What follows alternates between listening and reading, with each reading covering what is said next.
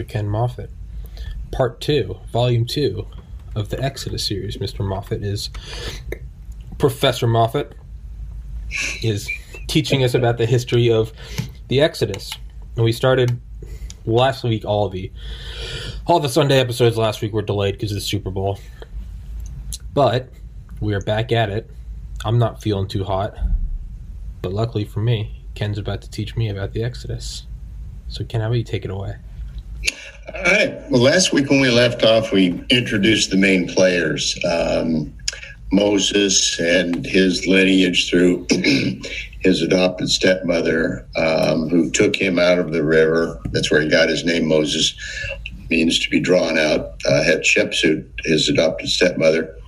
And then the other main player that we're going to look at just real briefly as the story unfolds would be his adopted step-brother, step-nephew, Thutmose III, and then he has a son, Amenhotep II, which most Egyptologists and archaeologists now believe was the pharaoh of the Exodus. This is who Moses will be going up as the various plagues unfold, and he is a cousin.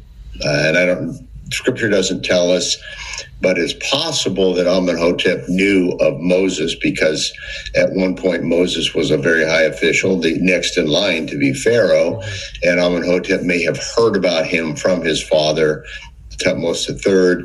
It was Thutmose III who was Pharaoh at the time that Moses fled to Midian after killing the Egyptian.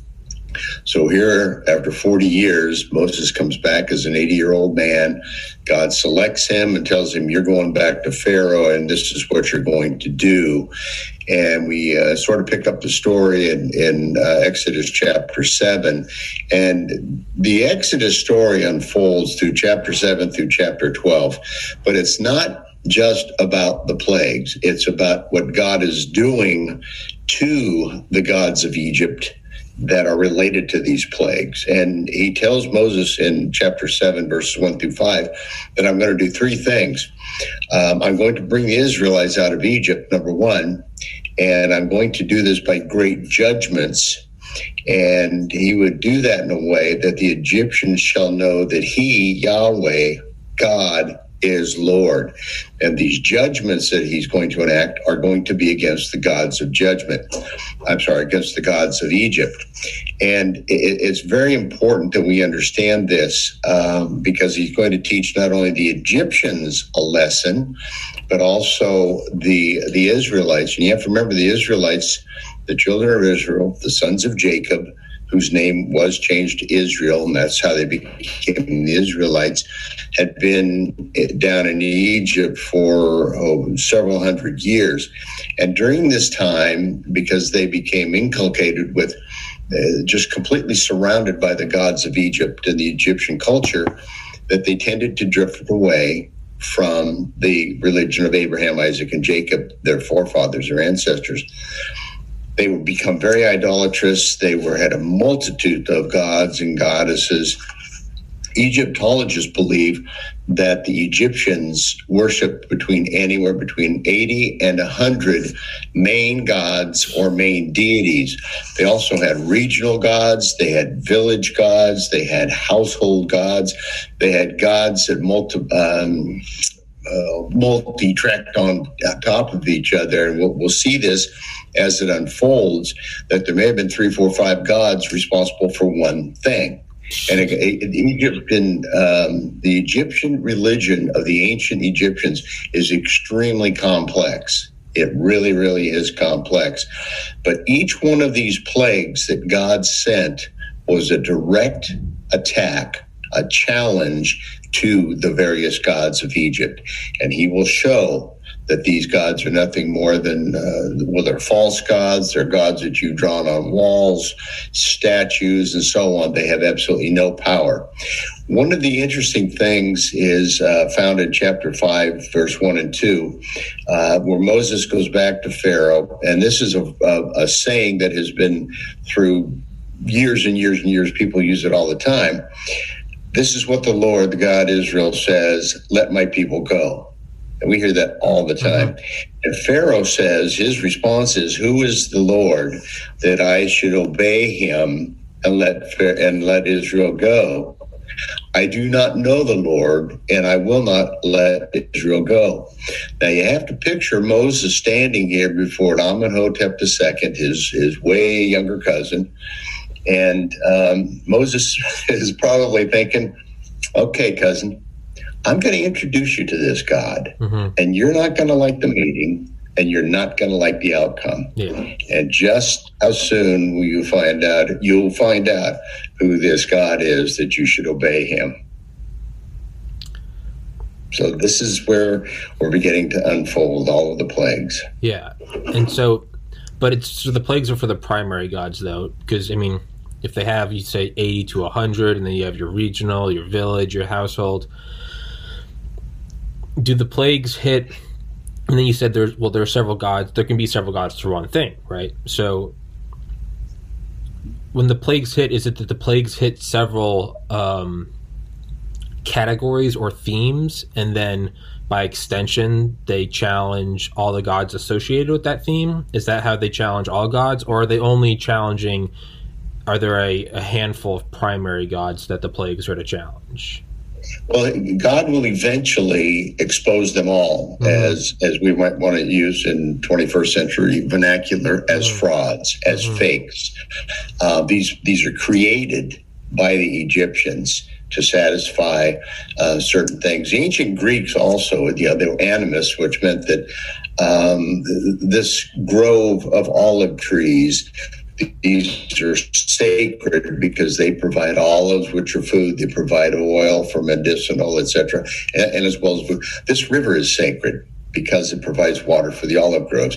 This is the way that the ancient world, in a lot of respects, looked at their various deities. They created them to fulfill a niche.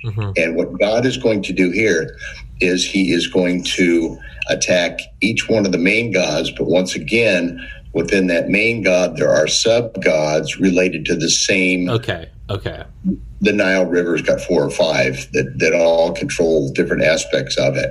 Okay. So it's like if you attack every senator, you're by default attacking every state and everything associated with each state. Exactly. Okay. All right. So, top down. Okay. I got it. Okay. Let's continue. And last week, we talked about the Egyptian concept within the religion of Ma'at, and M-A apostrophe A-T. And what this is, Ma'at was an ancient Egyptian goddess of truth, justice, harmony, and balance. And she is depicted as an anthropomorphic, and that means that you have this non-human being, but they ascribe human characteristics to this statue, if you will. And she is shown as a winged woman, often in profile with an ostrich head, or sometimes they just show the ostrich feather, and sometimes they just show the feather to represent this god. And the feather was an integral part of the weighing of the heart and soul ceremony afterlife as part of the ancient Egyptian religion.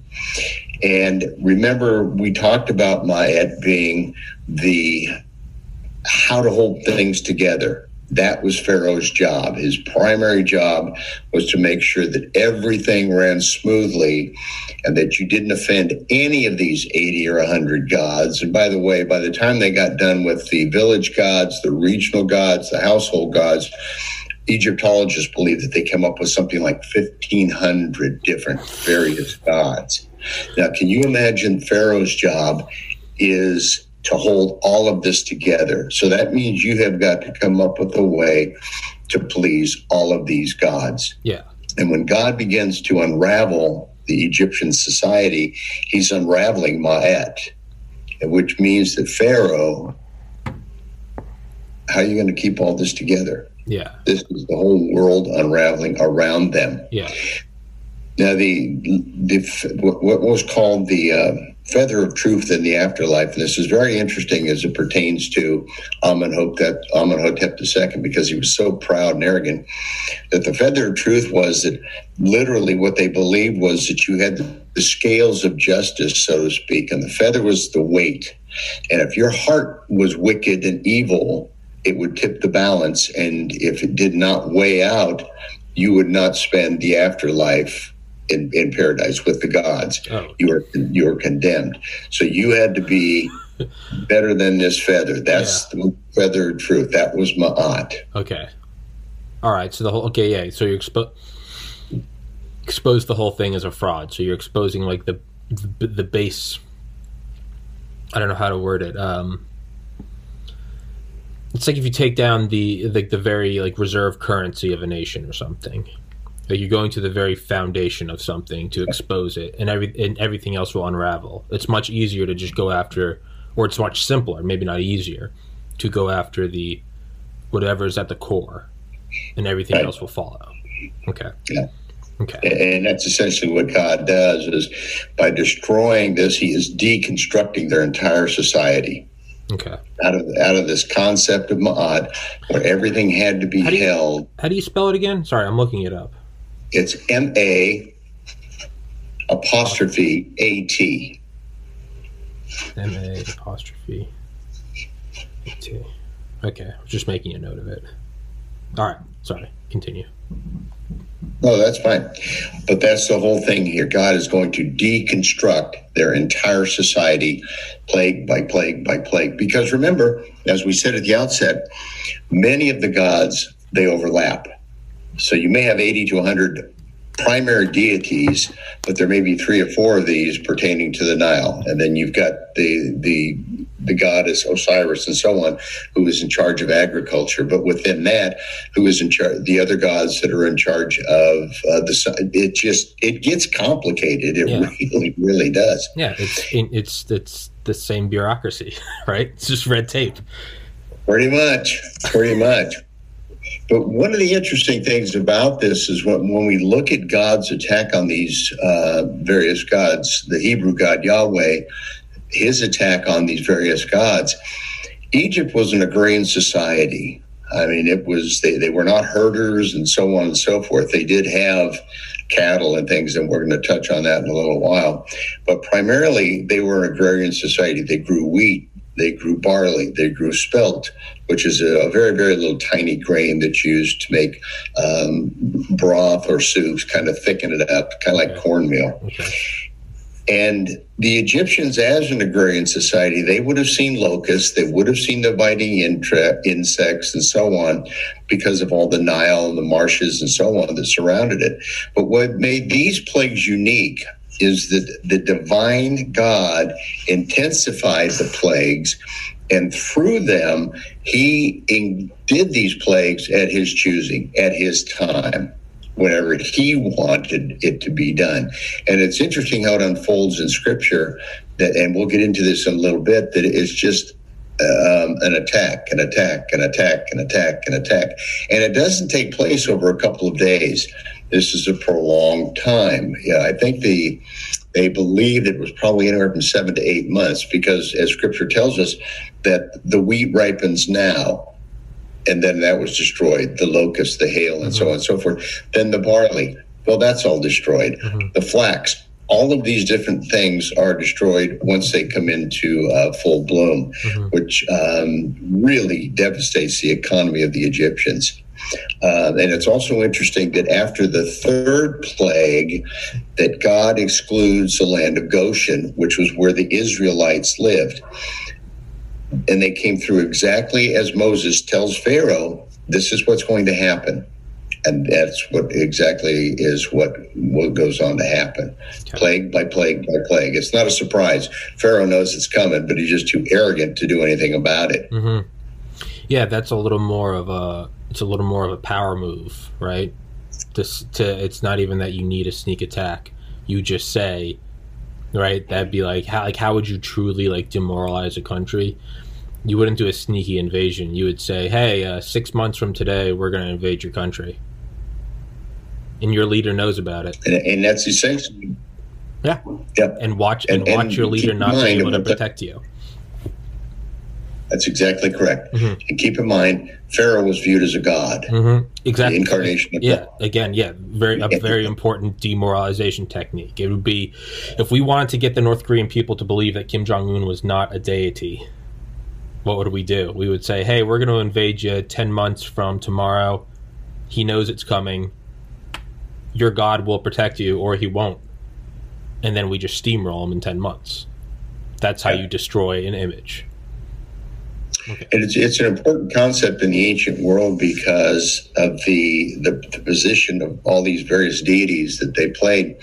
They believed that the strength of the nation was embodied in their god, and that their gods could protect them from whoever. They would take their gods into battle and so on and so forth. And the Israelites did the same thing with Yahweh once they get into the land of Canaan. We see that in Jericho, what God tells them to do with the Ark of the Covenant and so on. But here what we're going to see is that God is deconstructing and he's destroying all these gods. They're like, wait a minute, and we're going to see that some of his court officials and even his magicians, they tell Pharaoh that there's nothing we can do about this. This guy is much more powerful than our gods. Yeah. Okay. All right. So setting the stage for total demoralization campaign. So the very first plague, as recorded in Scripture, is found in chapter 7, verse 19 through 20. It's the Exodus of Exodus, where God turns the Nile River into blood. Mm-hmm. And you got to remember that Egypt is a desert community, and its economy, its livelihood depend on the Nile. Its crops were irrigated by the Nile. Its fields depended on the fertile soil that were washed in by the river. The Nile was also the primary highway that they would transport goods back and from Upper Egypt to Lower Egypt. Now, real quickly, let's remember that Upper Egypt would be in the south, because that's where the rainfall from the mountains would come down and it would flow. It's completely reversed to our thinking. Yeah. But Lower Egypt is in the Delta region that flows into the Mediterranean Sea. So Upper Egypt is to the south, Lower Egypt is to the north of Egypt. Just turn the globe. Use that as easiest thing to do. So the highway for them would be, like Interstate 80 that runs across the country. It would be the Nile River. And they would ship goods up and down depending on where they were grown and so on and so forth. And so this is just destroying their entire culture. Mm-hmm. So what happens to the lifeblood of the nation? When the plague hits, it goes beyond, once again, just what happens to the river.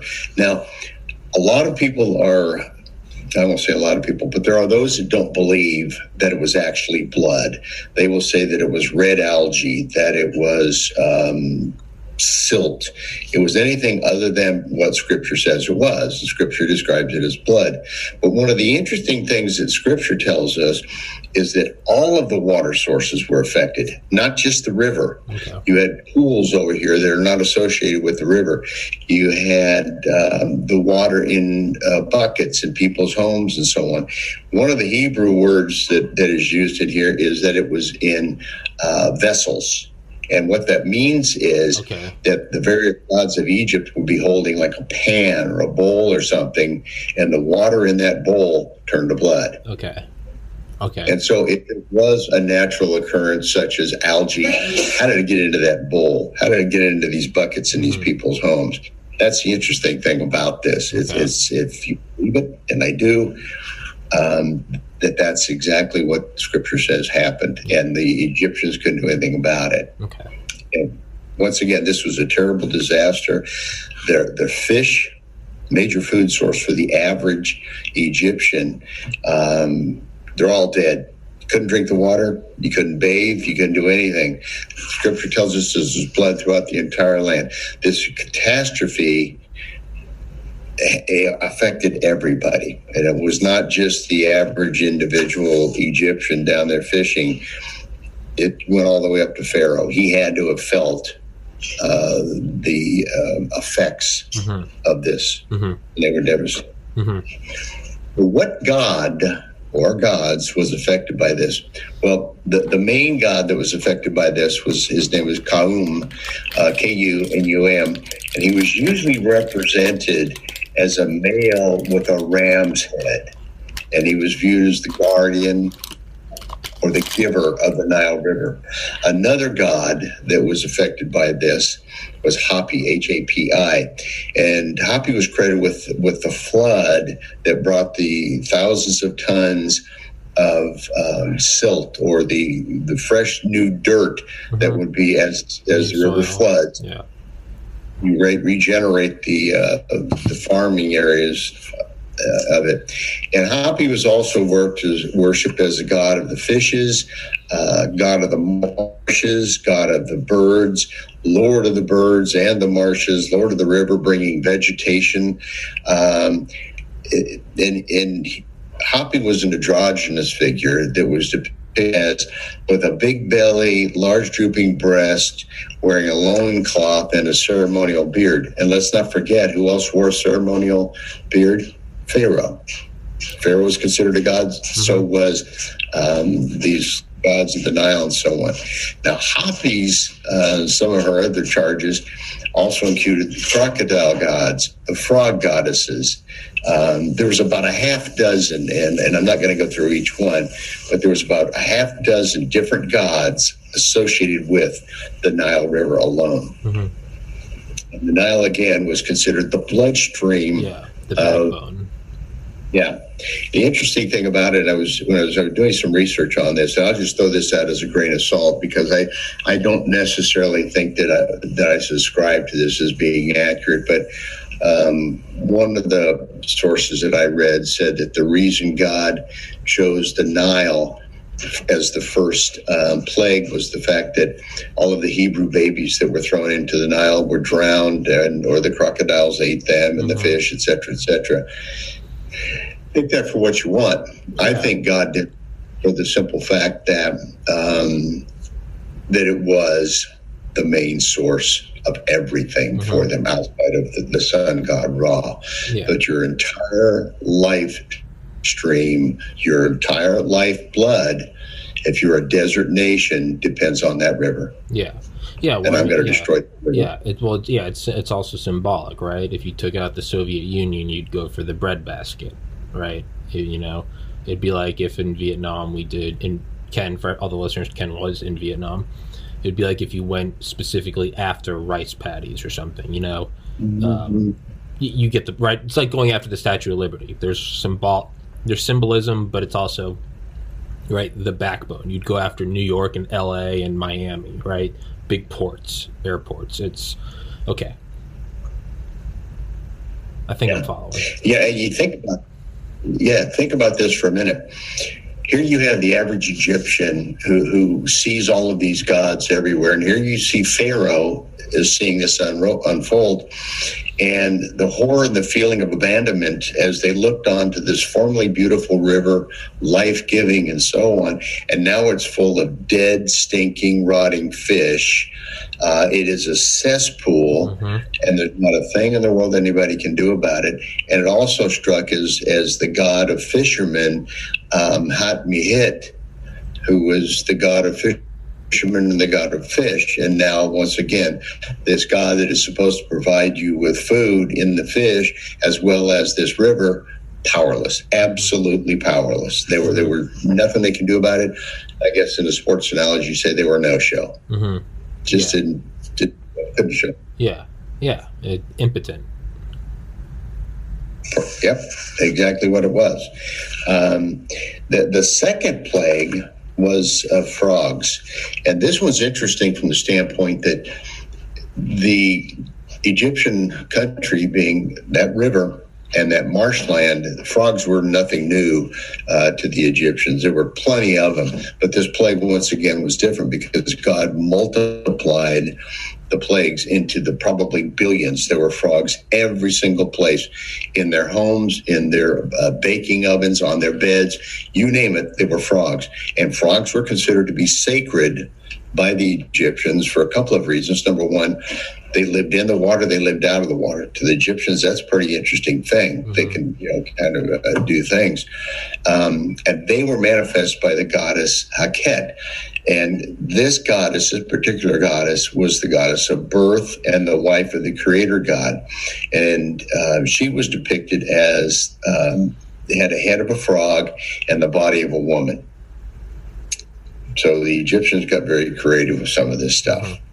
I often wonder as I was doing the research on this, how did they come up with this stuff? Who sat around and said, we need a god for the frogs or the god for the crocodiles? I don't know. I imagine it's probably easier when you don't have modern knowledge, right? There was probably a lot of things that were left that were still unexplained, right? Right now, it's, there's no new lands to discover. Like we're figuring out medicine. We've got physics pretty down pat. Back then, it was kind of a free for all. What's that? I don't know. Make up a god, right? Yeah, that's as good as explanation as I've ever heard. I don't know. Yeah. And the interesting thing in Egypt is the gods developed over time. They had what was called the Old Kingdom and then the Intermediate Kingdom, and we're in the New Kingdom time, the 18th dynasty. And they've got gods in the New Kingdom, the 18th dynasty, that they did not have back here in the 12th dynasty, the 11th dynasty. So things have progressed, but we need a god for this, we need a god for that. And it may be very well, as you said, as their knowledge increased, they have to have a way to explain it. Mm-hmm. That's a pretty good point. I had not thought of that, but it does make sense. But here's the great irony of this. Heket was supposed to be the goddess who controls birth, but in this plague, literally millions and millions of frogs were overflowing in the land, and the frog birth rate was completely out of control. They were everywhere. And then the frogs, once they got out of the water, they couldn't go back in the water because it's blood. What do? They die. So now the Egyptians have to go around and literally, if they had little, what is those things called? The little bobcats, they could go around and scoop up millions of frogs at a time. But they had to go around physically pick up all of these sacred dead gods, frogs. Yeah, which had kind of worked in their psyche. Aren't these guys gods? What are they doing? Yeah, it's a psyop. Psychological warfare. That's absolutely what it is, right? It's a psyop. It's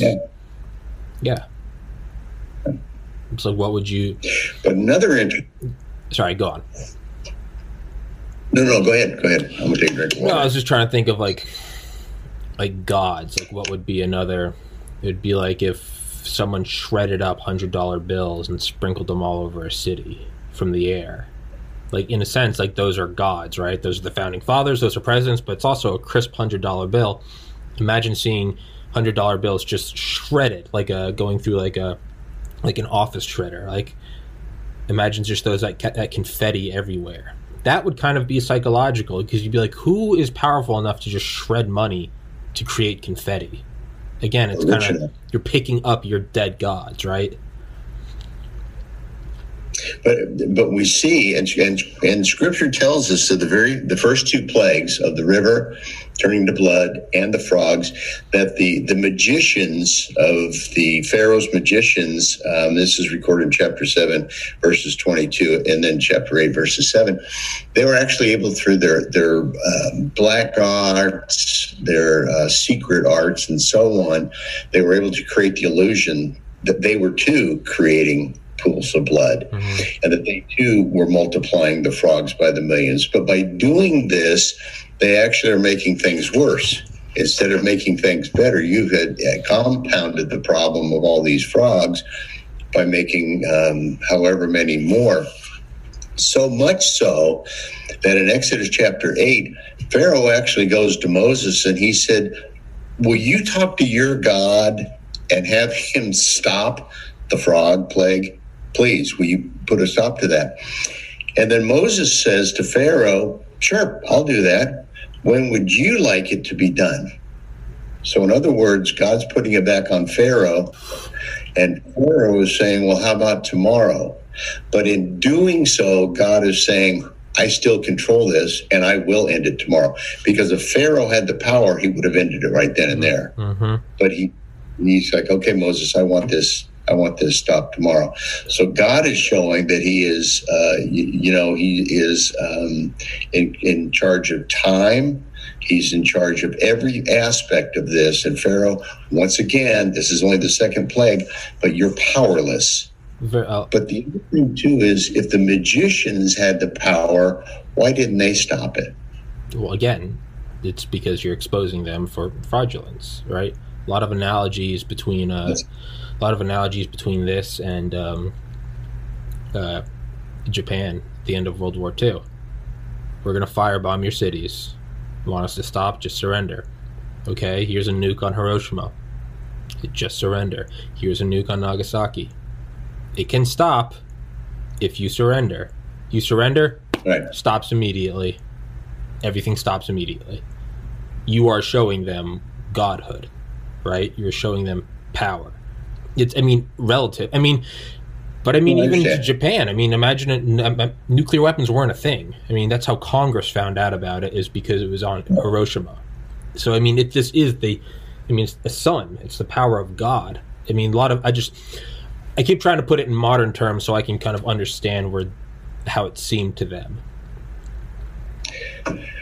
Well, and if you want to continue on with just real quickly the Japan analogy, Hirohito was viewed as a god, but once again, he was proven to be what was it, the chrysanthemum throne or whatever it was. He was proven to be not a god. He was just a guy who happened to watch the Enola Gay drop over and drop some bombs. Okay, well, there's that city's gone. You want to go for another one there, Hirohito? And they'd say, hey, surrender. And Hirohito wouldn't say anything. So they'd start up the jets again, and they'd do it again and again and again. And that's what General Leslie Groves, the head of Manhattan Project, was worried about. He was worried that LeMay was going to destroy every city in Japan, and then they wouldn't have anything to drop an A-bomb on. That was his concern, because it was a sign of it was a demoralization campaign. LeMay stated something along the lines of, they know that we can touch you anywhere in your nation on any day, at any time. You can do nothing. All your emperor has to do. Well, fortunately, Fortunately, they didn't know we only had 2 bombs, but that's neither here nor there. Hey, but that's neither here nor there. Hey, man, you got to keep a poker face, right? Power comes from the perception of power, right? So, hey, it all worked out.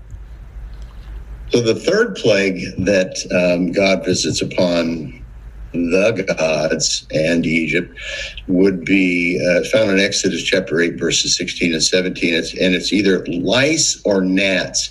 And here again, the Hebrew word is not clear, because it can mean either of these type of little vermin type things. And the Hebrew did not break it down into a specific type of insect, but it was a gnat or a lice, something that is just horrible. And once again, the magicians tried to duplicate this one, but on the third time, they couldn't do it. There was no way that they could pull the wool over Pharaoh's eyes, if you will. Now, for those of us that live on the Mississippi River out here in Illinois, every spring, depending on how wet it is, we have this infestation of gnats. And I cannot tell you how horrible it is. It is so bad that at times when I go out into the field or my shooting range, or to deal with the horses or whatever, or to just sit outside, that I have to wear like a mosquito net over my head. They are that, it's just horrible. And can you imagine the billions of gnats, and there's not a thing you can do. You can't get away from them. There's no off, there's no raid, there's no mosquito nets. You are just constantly one of these numbers. Yeah. And their magicians, for some reason, tried to duplicate it. They couldn't. But here again, the gods that controlled those could not stop it. Mm-hmm. Again, demoralization, right? And it was so bad that they finally, some of the magicians went to Pharaoh, and this is found in chapter 8, verse 19, and they said, "This is the finger of God. This is Moses' Hebrew God doing this, and there's nothing we can do about it. But once again, and I think it's interesting and telling that the Bible describes Pharaoh as just being hard-hearted. His heart gets harder and harder and harder. Now, a lot of people will say, well, if you read through Exodus chapter 7 through 12, that it says that God hardened his heart. Well, but you have to understand what we're saying here is that Amenhotep II, he was already an arrogant, proud individual. So God is not doing something to him that he did not already do to himself. I'm prouder, I'm more arrogant, I'm stronger than the God of the Hebrews, and I'm not going to let him go. The backstory to this, and I think it's very interesting, is that one of the reasons he didn't want to let them go is it was free labor.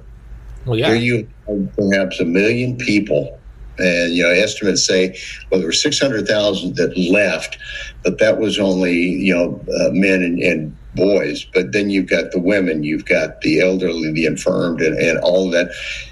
I've seen estimates up to 2 million people. I'll say 1 million people. That's still 1 million people of free labor. Who's going to build my monuments? Who's going to build this? Who's going to build my cities? Who's going to do this? Who's going to do that? They're all gone. But that's the backstory of why he did not want to lose that free labor. Plus, I'm not about to knuckle down to this God that I can't even see. I'm not going to take a knee. And he didn't for a while yet. But the God that was specifically directed here is the God of Geb, G-E-B, and he was the God of the earth. And, they gave offerings to Geb to bring forth the fruits and vegetables and so on. But all they got was for it was lice or gnats, misery, and so on. And this infestation can also be a slap at the Egyptian gods in general, as they were not able to withstand it. So what do? They go invoke the Egyptian god of medicinal healing.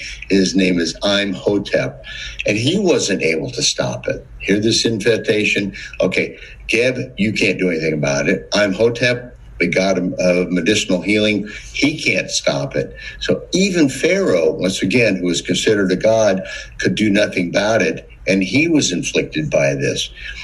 But what does this show about Pharaoh?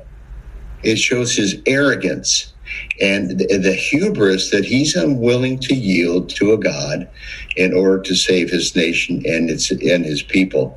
And you have to just step back and think, okay, if I see my nations being destroyed and all I have to do is let these slaves go, is it worth it? But it was worth it more for him to hold on and see his nation being destroyed than it was to let these Hebrews go. Yeah. That's how invested they were in this. Well, yeah, I mean, if they see you as a god, I mean, again, you go back and it's very similar to Japan. You gotta, to them at least, they've got a good thing going. So they're gonna hold on. Oh, sure. Free labor. Yeah. Free labor, all they have to do. But the other aspect that was touched on this was the Egyptian priests, because now they have this infestation, and we're going to see this a little bit later with some of the other diseases that they got, like the boils and so on. The priest had to be absolutely pure, absolutely clean before they could enter the temple. And you're seeing these pictures of the hieroglyphs of the priests that are completely bald and everything. They had to completely shave their bodies totally before they could go into the temple to be presented before gods that would make them pure enough. That's why the priests did not eat fish. Fish were considered unclean. So when you go back and you think the priests are like, well, so what, the fish are dead. I don't care about that. I don't eat them anyway. Let them eat cake. Yeah. That's their problem, mine. Yeah. So it's really, really interesting I can't go into the temple to pray to my false gods to stop these because I'm infected by these vermin. So it's the catch-22 thing here. Mm-hmm. If you're that powerful, why can't you go do it? Mm-hmm. And this is what God is showing. He is, once again, he is unraveling them. We talked about Ma'at as being the arbiter of control of all things working in harmony. Well, the counter to that, the counter god, they actually had a counter god. It was Set, S-E-T. Okay. And they were the ones that would battle for chaos, or control. Sounds like Get Smart from the 1960s. Yeah. But that's exactly what it was.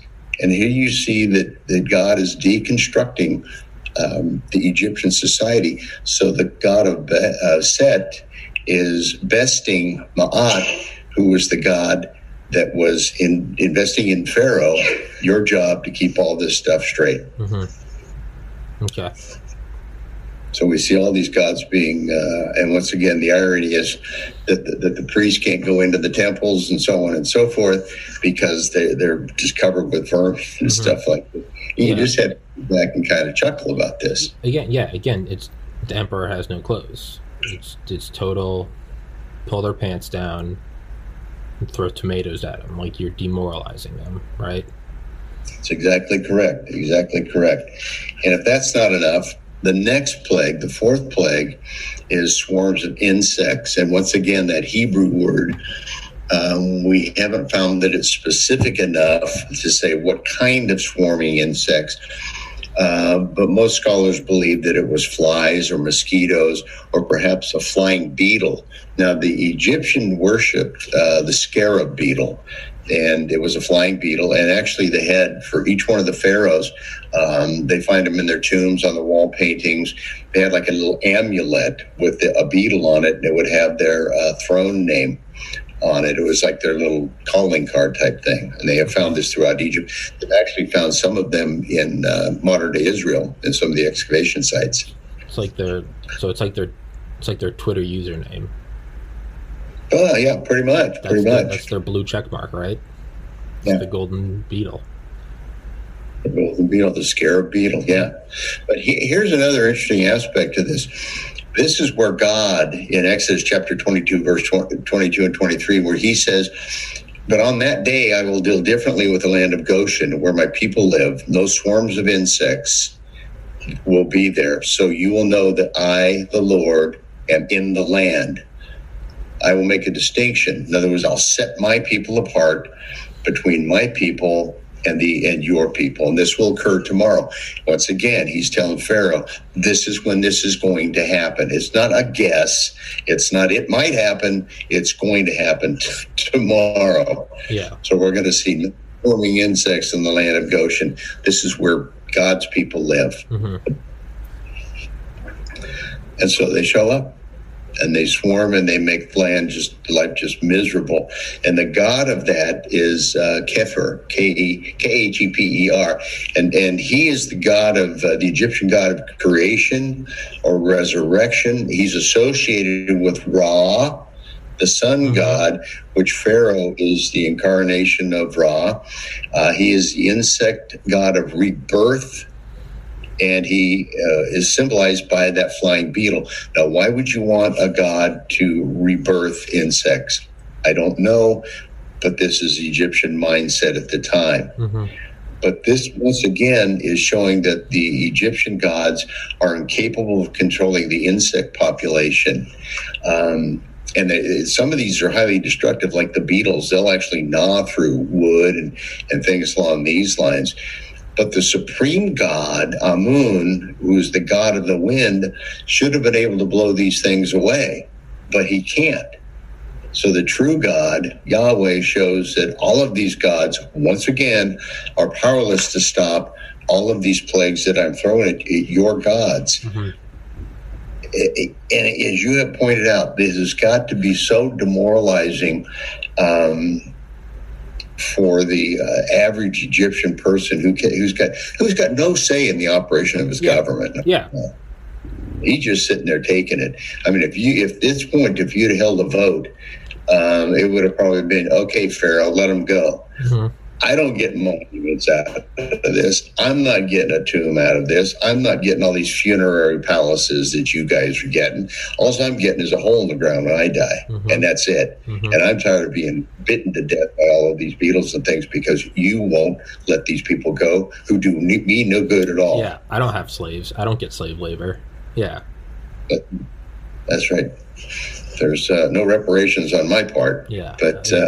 Yeah, it's again, the Japanese bomb out the cities, destroy their food lines, their water lines, make it such hell. Yeah. And the emperor, who doesn't feel any of it, they purposely didn't bomb the palace, the emperor's palace, because they wanted him to be disconnected from the people. And they wanted the people to start resenting the emperor. How come he's not getting hit with any fire bombs? All he has to do is, surrender. And he won't do it. We're out here, they're firebombing our families to death. We're burning alive in the streets in Tokyo. Emperor's up there just, right? I think he had a Rolls Royce. He would drive around the city with his armed guard. And people would just stare at him. Because they're like, who the hell is this guy? Why is he not just surrendering? And then... Totally disconnected. Yep. And then the emperor would go away, and at night you'd be able to start seeing, glinting. They used to say that they said the fires from Tokyo were so strong they would actually glint off the bottom of the silver-bellied B-29s. So you could see at night, emperor's going back to his palace, and on the horizon there's 1,000 glinting things. As Richard Rhodes said, there's 1,000 throwing stars that we would throw from the islands in the South Pacific, and they would watch him come over at night, and then they would just kill everyone. That's an interesting analogy because it plays into Japanese culture. Yeah, 1,000 throwing stars. The shurikens, yes, Mm-hmm. absolutely. Mm-hmm. And it plays into a couple of the next plagues that involve throwing dust, which becomes boils and so on. So, how much time you got? We have 7 more minutes for everybody listening.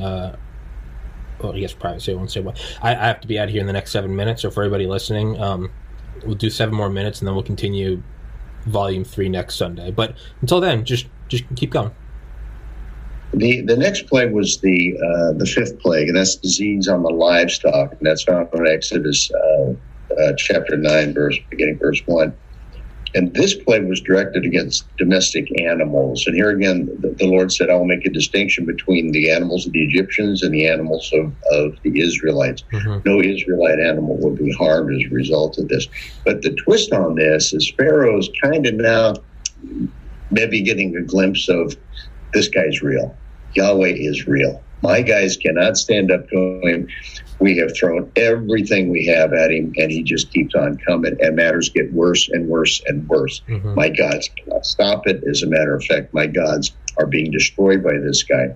And we see that in chapter 9, verse 7, that Pharaoh actually sends people into Goshen to investigate, did any of their cattle die? Mm-hmm. So he is now starting to believe that maybe this is in fact true. Maybe this is real. Yeah. Getting the picture. But his arrogance, once again, prevents him from stopping the onslaught. The bombing will continue, if you will. The plagues will continue. As long as you want it to, Pharaoh, you can stop at any time. But he refuses to. He refuses to do it. The interesting thing from a historical aspect, it plays right into what Egyptologists and archaeologists have found and have written about Amenhotep II, that his arrogance was rivaled by none. Mm-hmm. In the hubris of Hitler or some past presidents. But the point being is that I'm not giving up. Sure. I'm not giving up. Mm-hmm. So... And the plagues are, again, creating an economic disaster. But like all detached leaders and presidents and tyrants and so on, they still get theirs. Yeah. Pharaoh's still going to get his. I've got mine. But the average Egyptian that is feeling the heat on this, they're taking the hit. You could say that, you could say COVID would be a modern day plague, right? All the millionaire congressmen and women, their lives aren't affected. They can still do everything they want. They still have private planes and Secret Service. But it's everyone that has to sit at home and wear a mask. They don't care. They're still getting theirs, right? And so what you do is you bring the people up to a frenzy, a boiling point of hysteria. And it would be like, imagine if right now a god was like, hey, Congress, you can get rid of COVID like that. You just tell me when. Now imagine all the people are saying, just do it. Just get rid of it. So now you're getting your people to turn on you. Yeah. Well, and one of the interesting things about these plagues, the cumulative effect, their food supply, their transportation, their military capability. Let's go back real quickly to Thutmose III. He was considered perhaps the greatest pharaoh ever in the history of Egypt, certainly in the 18th dynasty. He was the one that had ship suits sent off to the Egyptian version of West Point to learn about the military to get him out of the way. But when he came back, he was a Douglas MacArthur and a Chester Nimitz all rolled into one. Mm-hmm. And he expanded the borders of Egypt up to the Euphrates River. I mean, that is up into Mesopotamia. And he was a very, very powerful. When he left, when he died, and Amenhotep II took over as pharaoh, his son took over as pharaoh, Egypt was considered the most powerful nation in the world. Okay. And now we're seeing, once again, the military capability, the farming capability, economic goods are produced by the livestock, et cetera, but still Pharaoh will continually let it be destroyed because of his arrogance. Mm-hmm. One of the things that are really going to be hit hard here is the cattle, because Egypt not only valued their cattle because they did farming with them and fertilizer, et cetera, but one of their gods was the Apis bull, Apis, and they worshipped this animal. When it died, they used to hold a ceremony like they did for Pharaoh. That's how they viewed this bull.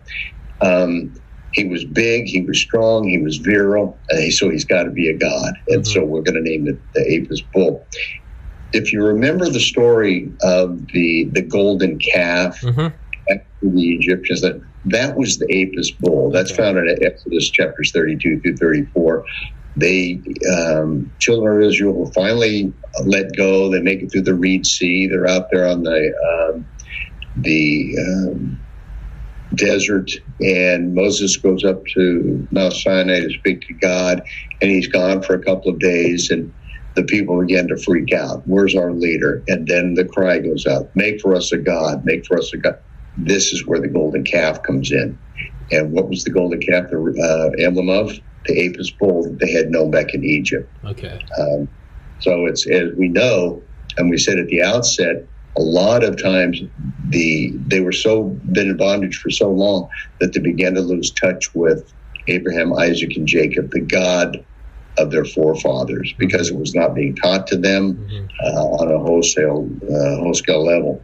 And the Egyptian gods, just like our culture. I mean, you look it up today. What are the gods that we worship? Professional sports, movie stars, politicians, athletes, you name it.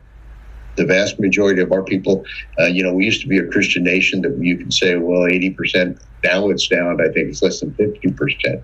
And it's getting less and less and less because we have more time to spend. We have more money to spend on anything other than what the real priorities are.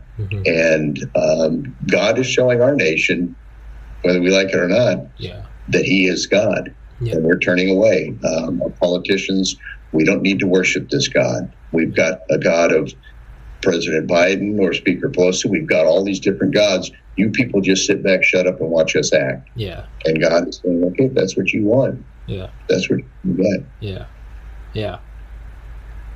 On that note, as I told you beforehand, I got to go real quick. So, Mr. Ken Moffett will be back next Sunday for part 3. He will. Yes, sir. Thank you very much, Ken. I'll send you a link when this is up.